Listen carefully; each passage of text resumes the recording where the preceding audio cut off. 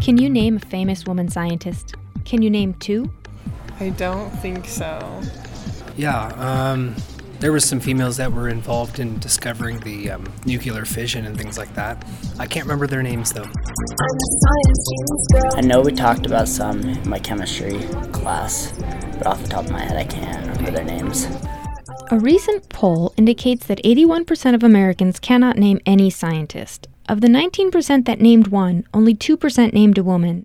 In the United States, women earn 50% of PhDs in the life sciences, but only 36% of assistant professors at U.S. universities are women, and 18% of full professors in the life sciences in the U.S. are women. Marie Curie, Catherine Cahoe, Michelle Baker, Barbara Bentz. Wow. Dr. Helga von Meegroth is a professor at the Department of Wildland Resources at Utah State University. She earned her PhD in forest soils and mineral cycling from the University of Washington in Seattle. Dr. von Meegroth spent nearly 40 years studying soils and biogeochemistry before she decided to go back to school to pursue a master's degree in sociology. She wanted to address a question that had nagged her throughout her entire career. Why did she struggle so hard to get recognition for her work? I had been surrounded by mentors that had given me a path to success. And all the advice was given genuinely, with good intents, and because it had worked for them. And somewhere along the line in my career, it stopped working. Literally, I went to leadership in my professional society and said, here's my portfolio, look at it. What am I not doing right? What should I improve? And the answer would come back, we don't know. We can't tell you. I felt like people were saying, no, you're not good enough. And I did not know how to improve myself because nobody would tell me. And the bottom line is nothing was wrong with it. 82% of Americans trust scientists more than other public figures to explain science, and over half of Americans think scientists should be involved in development of public policy. However, this begs the question, what do Americans think a scientist is? Safety goggles on my eyes. Lab coat, goggles. Someone in a lab coat, somebody with, protective glasses on, doing some work in a laboratory.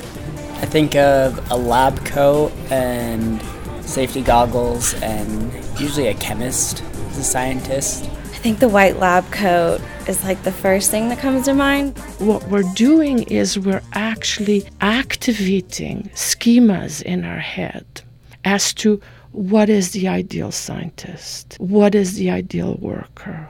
And the science and the engineering disciplines have historically been dominated by men. So the rules and the procedures and the norms have been established by the ruling class, which is the men. Discrimination against women in the sciences is well documented. Many sociologists describe the phenomenon as a leaky pipeline through which more women are lost than men at every career advancement stage. Helga's experience is in no way unique, but what's the solution? Since Helga began her career 40 years ago, organized efforts have developed to encourage women to take on careers in science and to provide role models of women who work in science. Organizations such as the Association for Women in Science, the European Platform of Women Scientists, and the Organization for Women in Science for the Developing World. Recently, 500 Women Scientists was formed. It's a grassroots organization that supports women scientists and encourages women to take an interest in science. 500 Women Scientists means to me just a place or a community of support, a community to encourage science and to encourage women scientists. And I think that's important. That's Dr. Julie Young. She's the co-founder of the Utah State University chapter of 500 Women Scientists. Sure, there's scientists you think of as kind of your traditional lab coat scientists, but then there's a lot of other types of scientists too. I mean, we've had women from engineering and from the private industry show up. We've had women from anthropology, but all different fields. And I think that's important because there's so many ways science is done, and having people say, hey, I'm a scientist or I support science is more important than, a single person or a single organization defining it. Although the battle for equal representation of women in science is not won, we have made progress. Dr. Helga von Meegroth again. One of the things that I didn't expect to find was how quickly we can actually make changes. And in the state right now, we have several institutions of higher education that have women at the helm. There's evidence in the literature that actually shows that individuals need to be able to imagine themselves in a place. So it's not enough to have this internal drive, but you also have to be able to see a place for you in whatever institution you're considering or whatever workforce. Last month, a woman won the Nobel Prize in Physics. She was only the third woman to win in the history of the prize. Do you know her name? Scientific method girl. It's Dr. Donna Strickland. The laser technology that she invented with her co-author, Dr. Gerard Moreau, is now used for many applications, including drilling, cutting, and even some eye surgeries. For Utah Public Radio, I'm Ashley Rohde.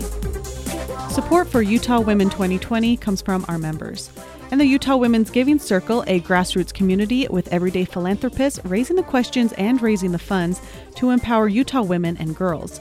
Information available at utahwomensgivingcircle.com.